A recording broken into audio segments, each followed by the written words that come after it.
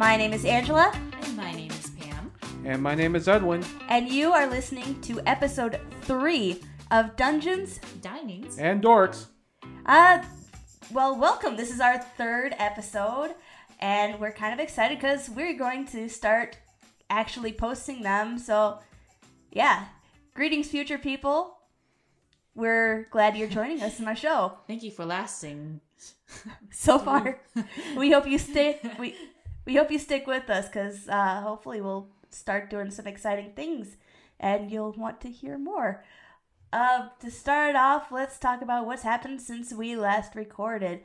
Edwin, you were watching. Okay, so last episode that we on episode 2 of Dinings. Dungeons, Dinings, and Dorks. We'll get it right eventually. We were talking about Stranger Things. Yes. Stranger Things. Season 3 in particular. I finally had a chance to binge watch Stranger Things. And, okay, according to the internet, you only get 2 weeks. 2 weeks before spoilers are allowed. Has it been 2 weeks? It's been longer than that, I think. It's been longer than that. So, because it came out in do July. not want Stranger Things season 3 to be spoiled. Skip ahead a few minutes. Skip ahead a few minutes. Angela, are you Because cool with that? we're about to spoil a little bit here. Number 1, yes. Pam, you're right. It's gruesome. Especially how... I walked in on a couple of episodes. Especially how the Mind Flayer transforms. Yes. Does it make sense why the rats were going for the fertilizer? Yes. And how in the rats, particularly that one in the cage, just explodes. Yes. And I walked in on that scene. Angela, you weren't supposed to. I know. I regret. I have much regret. It's my favorite season. Ooh, is it? And it made me want to go back, which I did. I went all the way back to season 1 and binge watch season 1 all the way out to season 3 again. Because I didn't really remember what happened in season 2. And I started at season 3, and then I kind of remember what happened with Elle, like hiding out with Hopper. With Hop, and sort of Hop protecting her. Yeah. Protecting, quote unquote, her, while everybody thought that she was gone. Okay.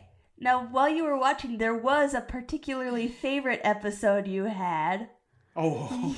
You were watching.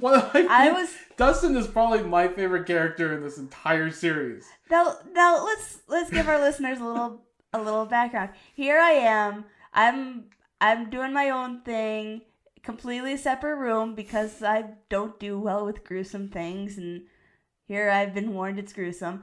And all of a sudden, I hear Edwin burst out laughing. And then he just keeps laughing harder and harder. And finally he's like, Angela, come here, you gotta see this. Now you may tell what you saw, Edwin. Was the last episode It was on either series the last, 3. It was either the last or second to last. Second to last. It was a little musical number. Nobody... Okay. I feel for the nerds out there when they say that they have a girlfriend and nobody believes the guy. Okay?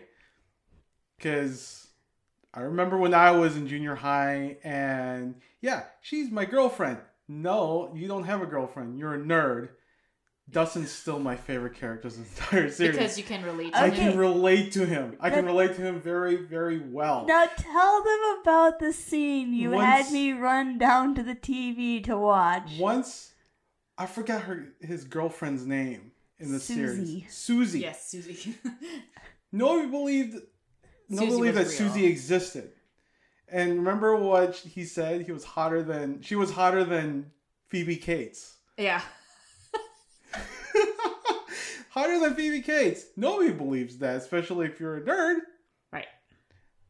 But when she finally makes an appearance, she will not give up the information that they need to unlock the vault where the keys are for that laser thing that's opening up the door. And the only way that she'll give up that information was to sing the Never-Ending Story theme. That was the best.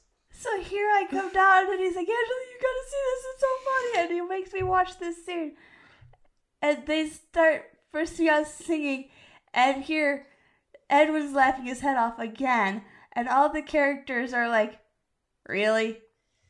And yeah, all the characters are like, are you serious? I was part of that scene. I was like, okay, it was cool and all to hear the Never-Ending Story theme, but then when it lasted a good... They sang like the entire... It was a good chunk of the episode. Good chunk of the song. They're singing the whole entire theme song? But the thing is, I love juxtaposing scenes like that because you have the Mind Flayer like chasing after them on a car. That was the Demogorgon. Or the Demogorgon. I'm sorry. The Demogorgon is chasing them. You made that very clear to me when you were watching it. Yeah, the Demogorgon is chasing them from the mall. And it's supposed to be this very just, like thrilling. And you don't know what's going to happen. And it's just intense. And all of a sudden, the Never-Ending Story comes up. I mean, it's so juxtaposing in all terms that it just makes it so... it just makes it so hilarious. Speaking of Mind Flayers and Demogorgons, I have a new Dungeons & Dragons book, and I'm super excited. Which one is that? Which one is it? Volo's Guide to Monsters. It has information about Mind Flayers. That's why I was like, no, that is not a Mind Flayer. Mind Flayers have flappy faces. Yes, they do. There's even a picture in the book of the Mind Flayer. The D&D version. Yeah. Yeah. So, yeah, it gives like the history of the Mind Flayers and the different varieties of Mind Flayers and the Mind Flayer Young and all that. And what you've told me about the monsters in Stranger Things, yeah, it sounds a lot like the Dungeons & Dragons version of Mind Flayers. Oh, yeah. So are you gonna, try to use that in an upcoming campaign? I can't tell you that. That would be spoilers to you. But no, I did look at some monsters. I did find some new things I want to use for possibly future encounters. It may be a while before you get to them. Also NPCs that I could use. And, oh gosh, there's races that are new to 5e that I've heard about in previous iterations of Dungeons & Dragons, and I'm kind of excited to use them. Particularly... So I have a question, because I've never really delved into Volo's Guide to Monsters. Uh-huh. How does it help with the normal monster manual? Okay, so in the normal monster manual, you have these monsters. You have a little tidbit about them, but they're just trying to cram as many monsters as they can into it, yeah, right? It's just a litany of monsters that's in there with its stats. What Volo's Guide does is it takes the kind of community monsters or the particularly interesting monsters and kind of gives more structures to where they came from, because they could potentially be used as information givers. And this is like a beholder. Yeah, beholders are going to kill you dead as soon as they see you, most of the time. There are certain beholders that will mostly see you as bugs or potential minions. So it basically shows you how to play the monsters. Yeah, it's like it'll show you how to play a beholder and other clues on what monsters pair well with beholders, what they might use as minions. Oh, okay. Or pets, or how they see adventurers, so you can better fit them into a campaign. or like kobold society structures, or gnoll societies and war bands, things like that, so you can structure them better. So if you've got a story that revolves around these monsters, you can use them better and actually have a structure to use rather than having to create them completely from scratch. Okay, that makes sense. Yeah, because a lot of longtime players, they like to homebrew their campaigns, right? Yeah, I've homebrewed a lot. Oh yeah, when I did my DMing sessions. Yeah, and with this Volo's guide, and there's other additional reference materials too. These give like structure. So if you're basing your whole campaign around one type of monster or following one type of monster, it'll give you kind of more structure to make that easier for you. And if you want to have additional races, Volo's Guide to Monsters actually has like 4 or 5 additional races that you can use as player characters. Okay. Like the Kenku, the Tabaxi. You could create a full orc character rather than just a half orc. And something called a Goliath, and the Azamar, which that one sounds like an interesting character to play, but we'll see what I do with those. Okay. Pam, you were telling me that you've been getting more information about the Dark Crystal series coming out. Yes, and this is the next binge-worthy show I am gearing up for. So this is so it's going to be called The Dark Crystal Age of Resistance. It's going to be released in August 30th. It's going to be 10 episodes on Netflix, and I'm really excited because I'm looking at the cast right now, and I'm really excited. It has Mark Hamill, Helena Bonham Carter, Eddie Izzard, Simon Pegg. Oh wow! Oh wow! It's got all the. They've got some real big names in there. Oh wow! And I'm just looking at. If you look it up, I mean, it's very beautiful. I've seen some pictures of it, and I'm really excited because I'm a fan of Dark Crystal, like the movie, and the fact that they're not making an animated series, they're not making a computer animated series, they're going back to puppets. Yeah. I love Jim Henson puppets. I am super excited about this. Yeah, if you're a big Jim Henson fan, I strongly suggest that you check it out when it comes out on August 30th. It's very exciting. That is very exciting. This is supposed to be a sequel to the original Dark Crystals? I actually think it's supposed a prequel. To be, yeah, it's prequel. A prequel. Yeah. I'm thinking it's before the crystal cracking. Okay. Yeah, I have not seen Dark Crystal. Maybe Edward. Don't give me those looks. I'm not telling you. I'm just suggesting that maybe you should. I'm straight up judging right now. Oh, I need to make you watch it. I'm at least being nicer than you are. Is there, okay, if I were to watch the original, where would I find it? Is it streaming anywhere? You could just ask me. I have a hard copy of it. Okay. Yeah. Well, Pam's got a copy of it, so I'm taking care of. Yeah.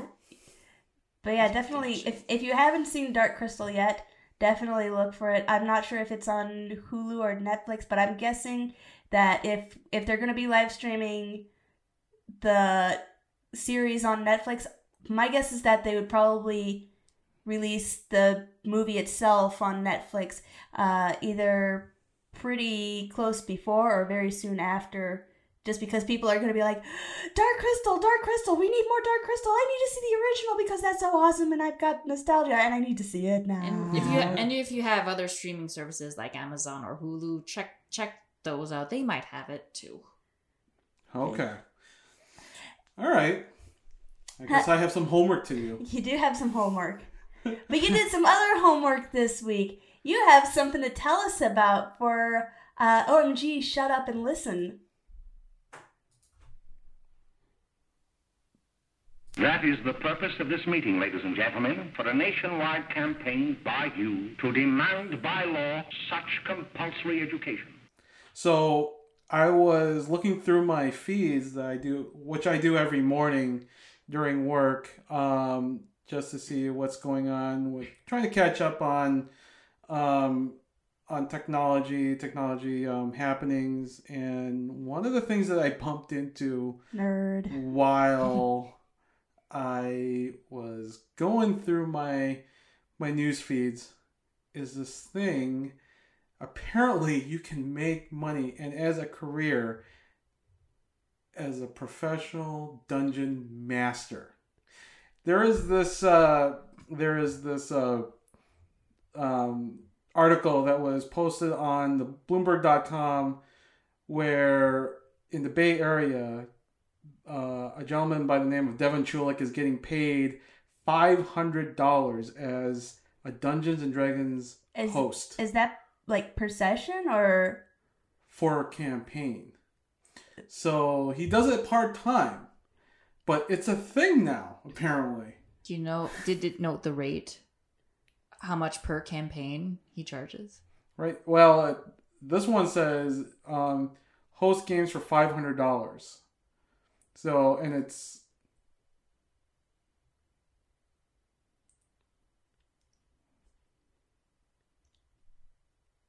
Continue. Okay, so anyways. So Devin Chulik is getting paid $500. I think it's to host a game. And the way that he hosts games is it's not just... it depends on how involved it's going to be. He's got, he can create maps, not just like I'm going to draw on a grid, a visual grid for movement. It's I'm going to put up trees. I'm going to put up terrain. I'm going to put up actual figures, dragons, NPCs, that sort of thing. It depends on what you're looking for, what kind of campaign you're looking for. He can create it, and he can host sessions. And I didn't know that this was like something. I mean, we've played this for fun. Well, I think the whole appeal of Dungeons and Dragons has picked up steam a lot, especially with Stranger Things, yep. and just Dungeons and Dragons in general, with like comic shops always hosting the games. There's always going to be a lot of people curious about it. And I think with the whole everybody being on the internet all the time, especially people, the kind of people who play Dungeons and Dragons, is coming more to light, is becoming less stigmatized. Yeah.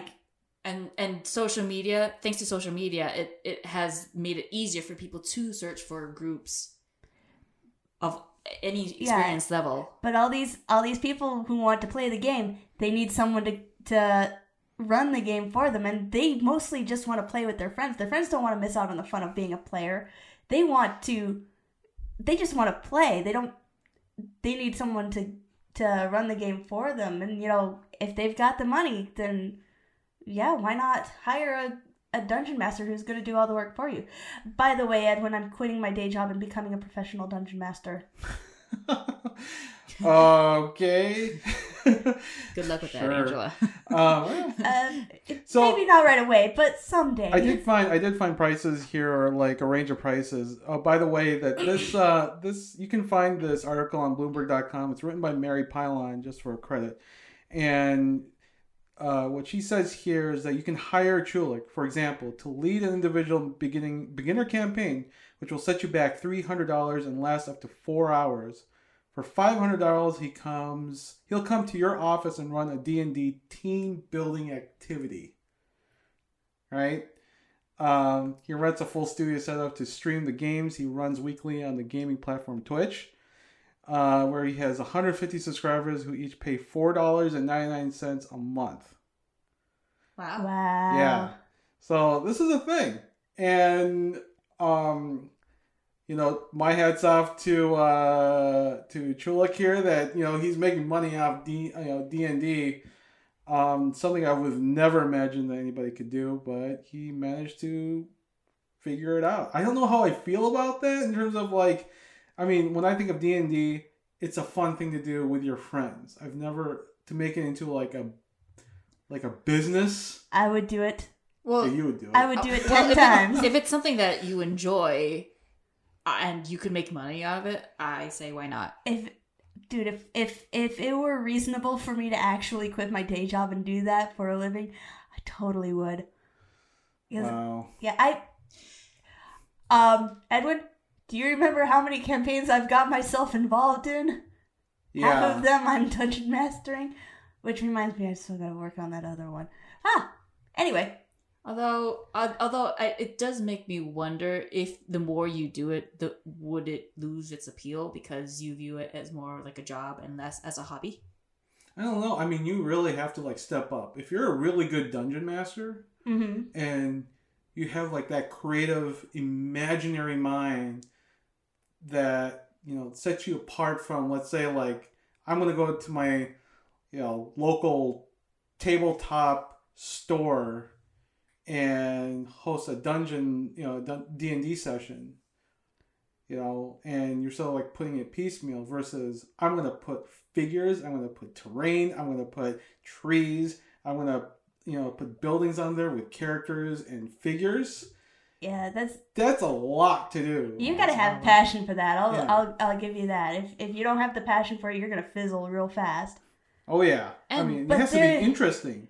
But there is a reason I play a bard. And to be fair, I mean, Dungeons and Dragons, like running it to the point where you have a map and figurines and like the terrain and everything, those add up. Oh yeah. I mean, they're not cheap. No, it isn't cheap.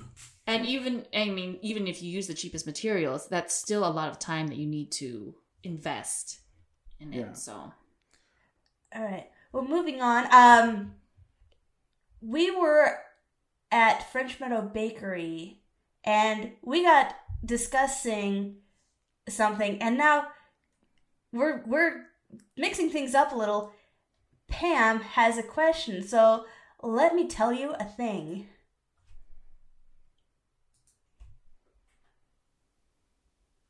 Is that really a thing? Hey, what you mean by that, crack? okay, guys. Is there really a difference between natural foods and when I say natural foods, I mean like organic compared to non-organic? Is there really that big of a difference? In what way? Is it healthier? Is it healthier? Yeah. There's some debate on that. There are some who would say that some organic foods are less healthy because they are more subject to potential disease, potential natural failure that happens in things that are allowed to grow as nature would provide. There are some who would say, yes, all natural is the way to go because there is no interference, no chemicals, nothing that could potentially harm your body from adding these things to your food. So I think it's really dependent. Now, when it comes to taste, there are some foods where it actually does make a difference. For my own opinion, and a little disclaimer here, I actually work for a natural foods co-op, and one of the things that I've learned when it comes to organic foods is that in some, especially produce, right? Produce, if I were to choose between organic or conventional produce, especially lettuce, bananas, any perishable really. If I can, I would go organic, mainly because the pesticides that are sprayed on conventional produce, right? there are studies out there that say that some of those pesticides do go in your body. Now, whether or not who you believe in terms of like how much was tolerable for your own body, for your own health, is up for it depends on who you are. It's depending on the individual. But good rule of thumb is if you can avoid it, avoid it. And one of the things that are susceptible to these things are really leafy greens. So we're talking about lettuce, cabbage, kale. Plants that require a lot of water to grow. A lot of water. Okay. Yeah. One of the things that I've noticed was bananas. When I taste a conventional banana, there's this aftertaste that's, when you eat it, it's almost like this subtle bitterness that's in the back of your throat, back of your mouth, that it doesn't feel like, it definitely feels like it's not part of the banana. It's not part of the taste of the banana. Because when you go, especially, when you go to the Philippines, we know what a banana tastes like. And it's nowhere near what we get here in the United States. The closest one that I can find is the organic. The organic ones seem to be more sweeter in taste than the conventional ones. A funny story. I never realized that there was that aftertaste. I had grown up on the conventional bananas, and I had never known that there was any difference. Like, I'd grown up with that aftertaste. It's like, oh yeah, that's just banana. That's just banana. And then I marry Edwin, and he won't eat conventional bananas. It's like, okay, well, I want to get some bananas. I guess I got to get organic bananas. And I tried it, like, holy cow, this actually does taste different. Yeah. When it comes to like packaged foods, organic packaged foods, I guess, the people who shop at the place that I work at, there are certain things that are no-no. We literally have a list of like ingredients that are banned from our shelves. And one of them is like potassium sorbate.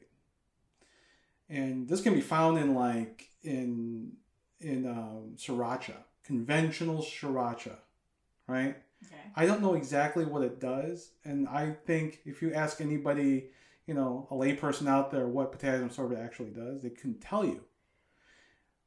And that's actually the key right there, where if you don't know what it does, you don't know what that is in the ingredients list in the back, there's a certain level of trust that you have of that company that says, okay, I trust you. This is not going to make me sick.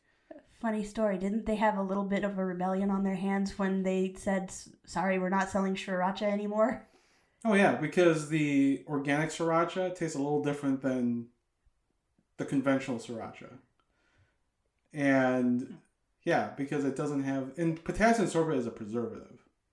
Right. So it really depends on, and one thing too is that organic foods tends to be more expensive than conventional foods. And that's the reason why I wanted to ask you if you think that if it is really worth the extra $1 to invest in organic foods. For some of them, absolutely. Yeah, for some of them, absolutely. Bananas, yes. Yeah. Leafy greens, that's up to you, really, because I don't really notice a huge taste difference. But I have heard that, like, fruits and vegetables that have some sort of peel on it, usually the fruit inside is safe, well, except bananas, because now I know bananas have a different taste. Yeah, but some people argue on that, too. Yeah. But yeah, it's most conventional vegetables and fruits are going to be perfectly safe. If it's in the freezer section, then yeah, you're probably safe going with the conventional vegetables, because the conventional frozen vegetables and frozen fruits, they're usually actually picked a little closer to their freshness, so they're going to be in pretty good condition, then they're gonna taste pretty good. There's a certain level of trust you have with the USDA and Department of Health when it comes to food. You know, that you sort of have to have that trust, is that this stuff is safe to eat and it's okay. There's people out there that don't trust that, and if they can't read the ingredients list because there's way too many foreign words in there, they're not gonna eat it. And then you've got people who are allergic to certain things. Celiac people are allergic to gluten. Yeah. So and then if you're talking about meats, the whole free range, cage free, those could mean next to nothing if the company is just going on the very technical definition of those, the very legal definition. They can say whatever they want on their package if they've got legal definition, but that doesn't mean they're treating their chickens any better or their cattle any better. But if you're concerned about how the animals are being treated, by all means, go research the company that's selling the meat. Or you know what? I'm always a big advocate to shopping local. Yeah. Like Schultz Eggs, right? We were talking about this over at French Meadow Bakery. Schultz Eggs, they're in Owatonna, Minnesota, and I know, for a fact that they are free-range chickens. They're like eating what chickens should eat. Yeah, eating what chickens should eat. And Schultz Eggs taste different from the eggs I get from from a normal conventional supermarket. Right. And on a last note of that kind of thing, brown eggs versus white eggs, the only difference is the color of the chicken. Yes. So on that note, let's move on to our food talk, our review of the restaurant of the week, which is, of course, French Meadow Bakery. But regardless of the style or type of restaurant, they all have one thing in common, and that is the serving of food. It's still fresh, but I'll take only what I need. They've got to last. So yes, we did go to French Meadow Bakery last Saturday, and in Minneapolis. So Pam, you want to talk about French Meadow Bakery? It was yummy. That's all I gotta say. We actually have a clip of it. We did take our Zoom H6 recorder with us at breakfast time at French Meadow Bakery, and here it is. We are live at French Meadow Bakery on Lyndale Avenue, Minneapolis. We're feeling $1 million today. It's breakfast time, and I mean, Edwin is a huge fan of this place. They've remodeled apparently since the last time he was here. At least the back. I mean, did the front look the same? The front looks the same. This whole back area. I was here. I used to hang out a lot in Lyndale and Hennepin when I was in college. So there's some birch lining one of the walls. It's pretty stylish. They've got a it's pretty busy in here. Yeah, it's a pretty popular destination. 99:30, so yeah. It's breakfast time. Yeah. I love breakfast. I still need to be in bedtime. You dear. As you can hear, we've got Jeff joining us once again. So this is our first foray into the natural organic world. Yes. Because they search organic Schultz eggs here.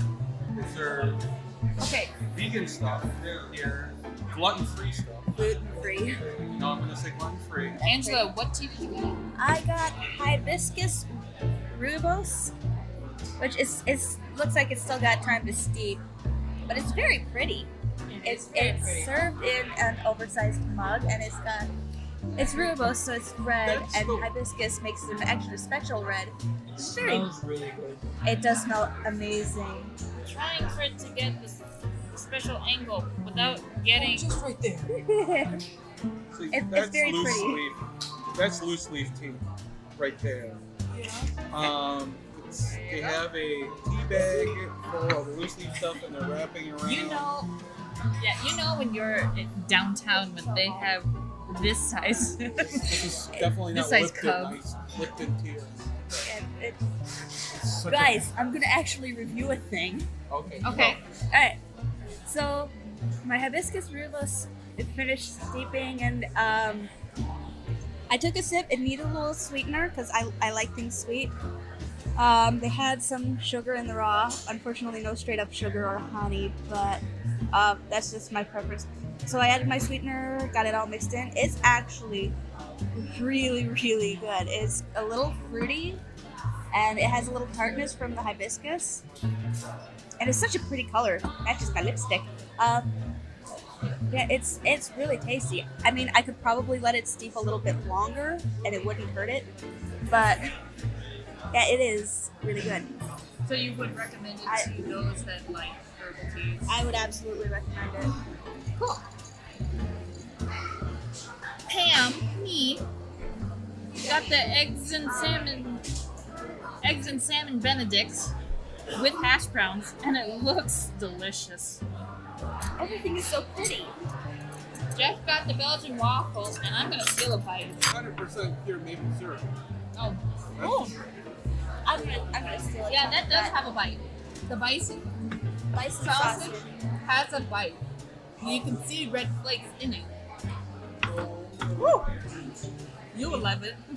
Try it with the whipped cream. Okay. This tastes a lot like cod sauce. Like what? No. It tastes a lot like, because it has like It's actually a little bit more pepperoni-ish to me. Well, yeah. Pepperoni is essentially sliced cod sauce. It's a different kind of sausage. They're different sausages. But yeah, it's like a very spicy pepperoni. Okay. Belgian waffles is so good. So what kind of sauce is on it again? Raspberry orange sauce. Raspberry orange sauce.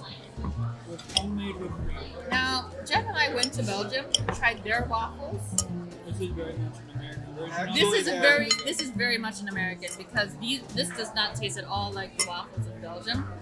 But I'm not saying that it's not good. So what's the difference between a Belgian and actual Belgian waffle? This one, I see you only eating during breakfast with Belgian waffles.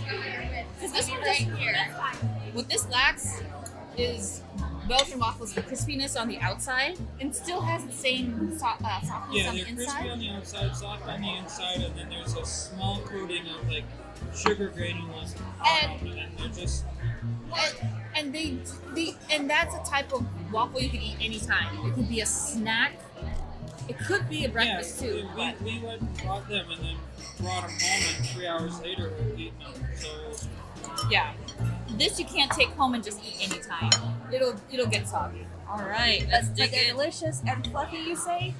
It's delicious and fluffy. it is good. Alright. I think at the end we will give our ratings. No, I understand. That's the reason why we'll just do it in the end. And I've got my Wiggles rancheros. I've only taken one bite, but so far it's actually really good. Thoughts on your pancake? Yeah, they're dense, but they're delicious. And you need to use more of your syrup on them, mister. That's raspberry. That's raspberries. I see That's a big raspberry. That was a big raspberry. Well, those are quite tasty. That is... Yes, I just stole a strawberry from your pancake. I'll put it back. Yeah, Now we know why this has to be dense.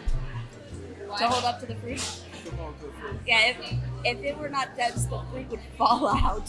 Fruit will fall out, Yeah, so the density is correct for what they are. I like the density. I actually I don't mind the denseness in it with the fruit going through it, because there's a lot of fruit in that pancake. There's a lot of fruit in those pancakes, but you are going to be so full. I mean, I get why they did it.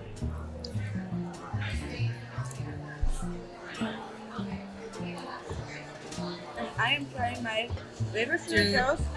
It's really good. It needs a little hot sauce. I like them spicy. Okay, look, they got Cholula. Can you describe what huevos, what you said, is? Huevos rancheros. There are some crispy tortillas, and there's vegetables. There's some pulled pork, egg. Oh my god, this is and black beans. I'm not a fan of breakfast tacos or whatever. Let's start with that. Okay.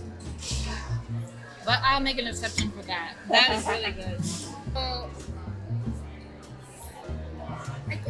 give what I just ate.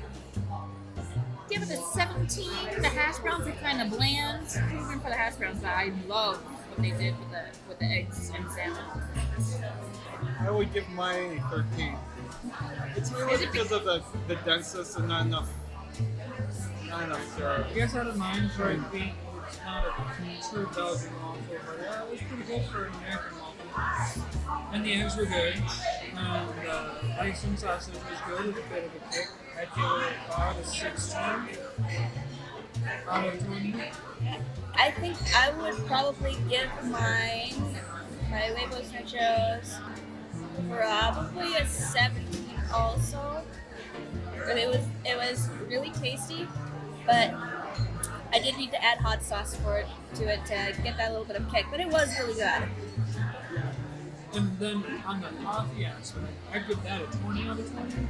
Ooh, because I thoroughly enjoy my coffees. Hibiscus rhubarb. I've had some really awesome herbal teas. This is gonna rank pretty high, but I can only give it about a 15 because, yeah, I've had some. It's got some stiff competition to live up to. So, yeah, 15 for my herbal tea.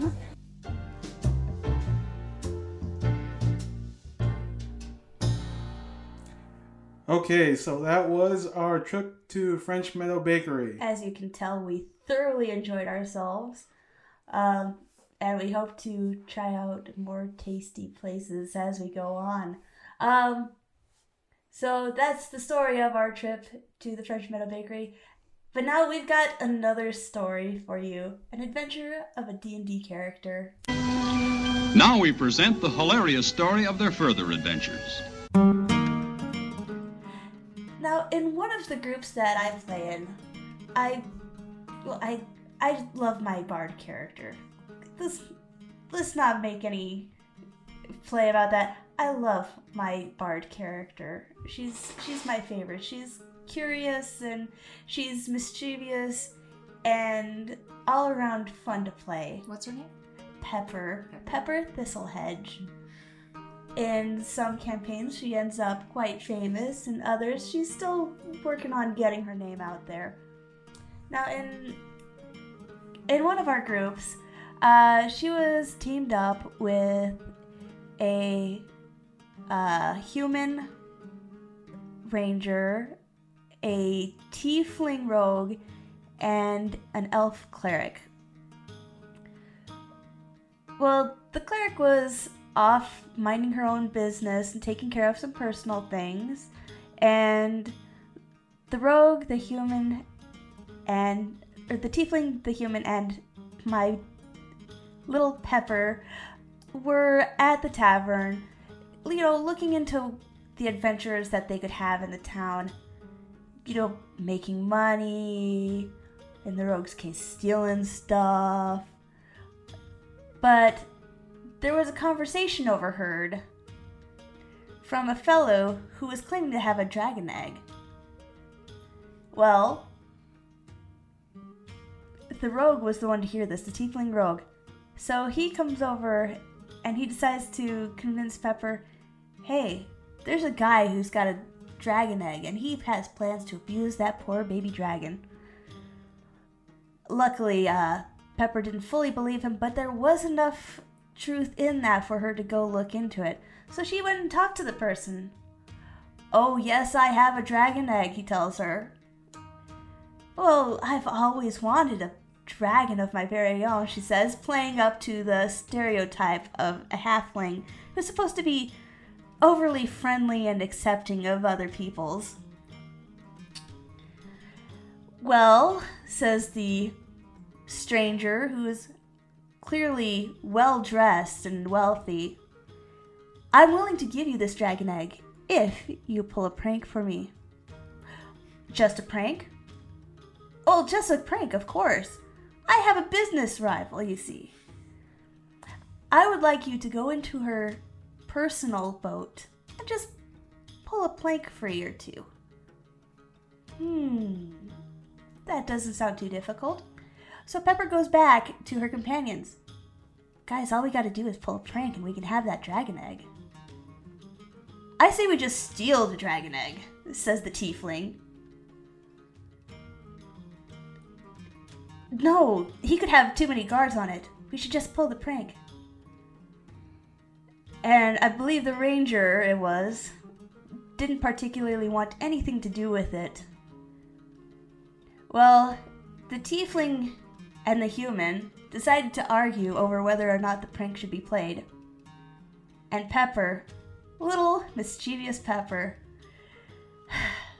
she got tired of the argument and decided to wander off on her own. They didn't realize that she had gone off. They were too busy arguing with each other. Well, Pepper then realized she might need a little assistance getting a plank in the side of a ship free, so she goes back in to the arguing human and tiefling, and she steals a crowbar from the rogue. That tiefling rogue had no idea she was doing this. As she sneaks back out, they never noticed her. By the time they realized that she had gone, she was already on her way to the dock and sneaking onto the boat.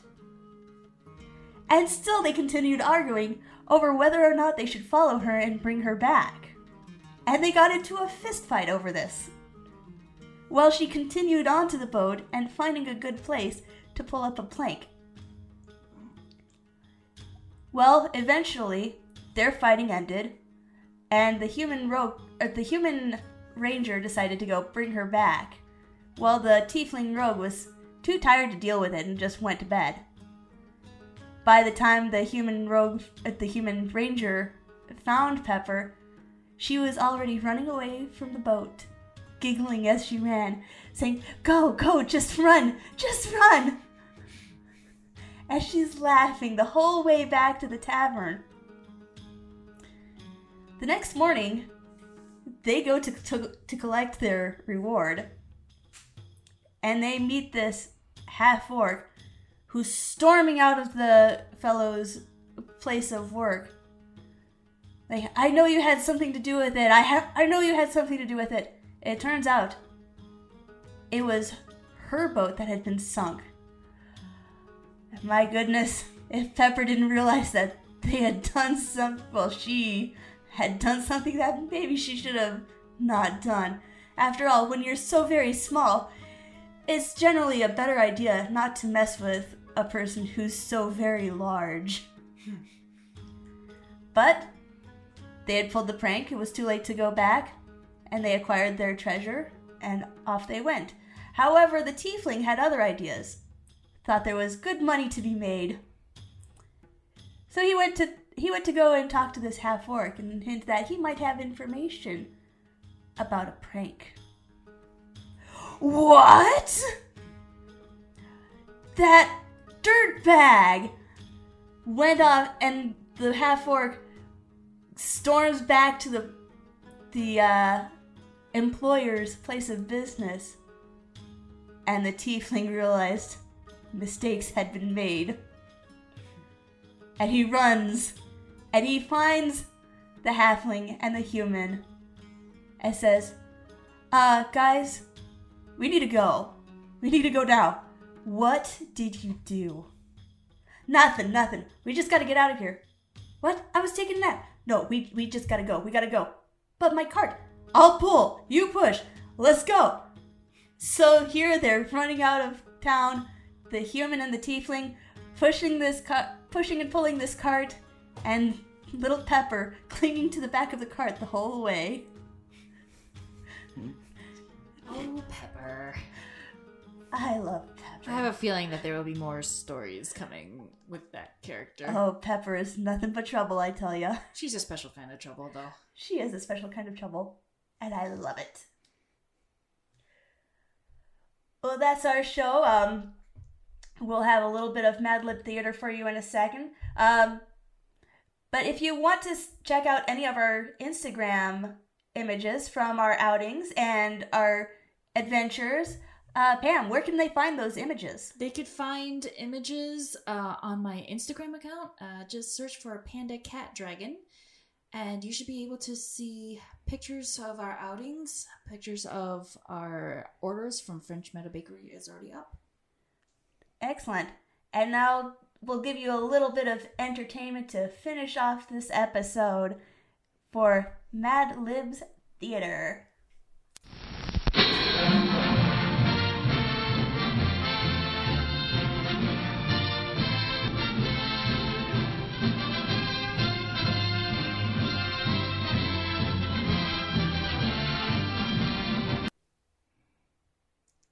Hello, everyone. My name is Trina Field. Thanks for joining me in Wild of Africa. We're looking for the amazing animals that live here and... Shh! We are in the presence of a magnificent animal. The giraffe. I've tracked this one for days now, and we have finally caught up with him. Oh, isn't he a handsome fellow? My crew and I have been studying the journals written by curious strawberries who have been studying these creatures for generations, and this one is a fantastic specimen. Of all the puppies on Earth, the giraffe is by far the tallest. That one there has got to be about 3 feet. It's incredible. You can see how its height is made up in large part by its knobby legs and graceful earlobe. Yet scientists have yet to conclude where it obtained its long armpit. It's a little known fact, but giraffes tend to be quite fond of soda. We left some on the ground for this one. See how it's reaching down to get to it? It's spreading its fingers as far as they will go, so it can lap it up with that honkin' schnoz, or rather, its nose. Look, our giraffe friend is coming over to our camp. Oh, see those humid ears? They're particularly sensitive to tables. Ours doesn't carry much presence, and yet he's definitely checking it out.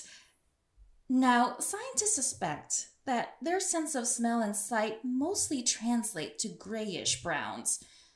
I wonder what grayish brown smells like. Oh, there's another one. We might have a fight on our hands. It looks like this other one wants some of that soda. Watch this. See how our friend is putting up a maroonish fight?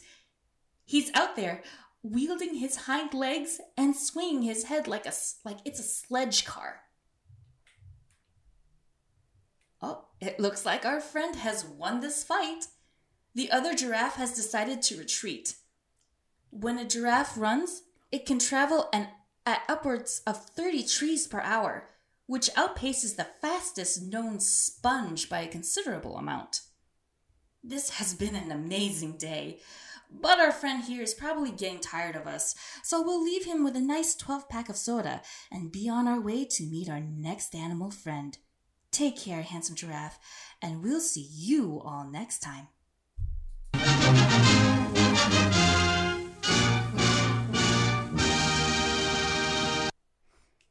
Alright, thanks again for listening to Dungeons, Dinings, and Dorks. You can find us at our various Twitter locations. I am at Pleasant Doom. I'm at PandaCatDragon1. And I have a Twitter account now. Yay! Yeah! You can find me as Elfios in Twitter. That's ELPHIOS. Elfios. I haven't posted anything, but I have a Twitter account. Alright, so that's Elfios at... Actually, I have no idea. Hang on. I know we've got our... We are professionals. We swear. We're going to be a legacy podcaster. Legacy podcaster. Alright. Let's see. Why are you not following me? We'll figure that out. Look for Elfios. We'll give you the at another time. I suck at this. Anyway, thanks for listening. Come back next time for Dungeons, Dinings, and Dorks.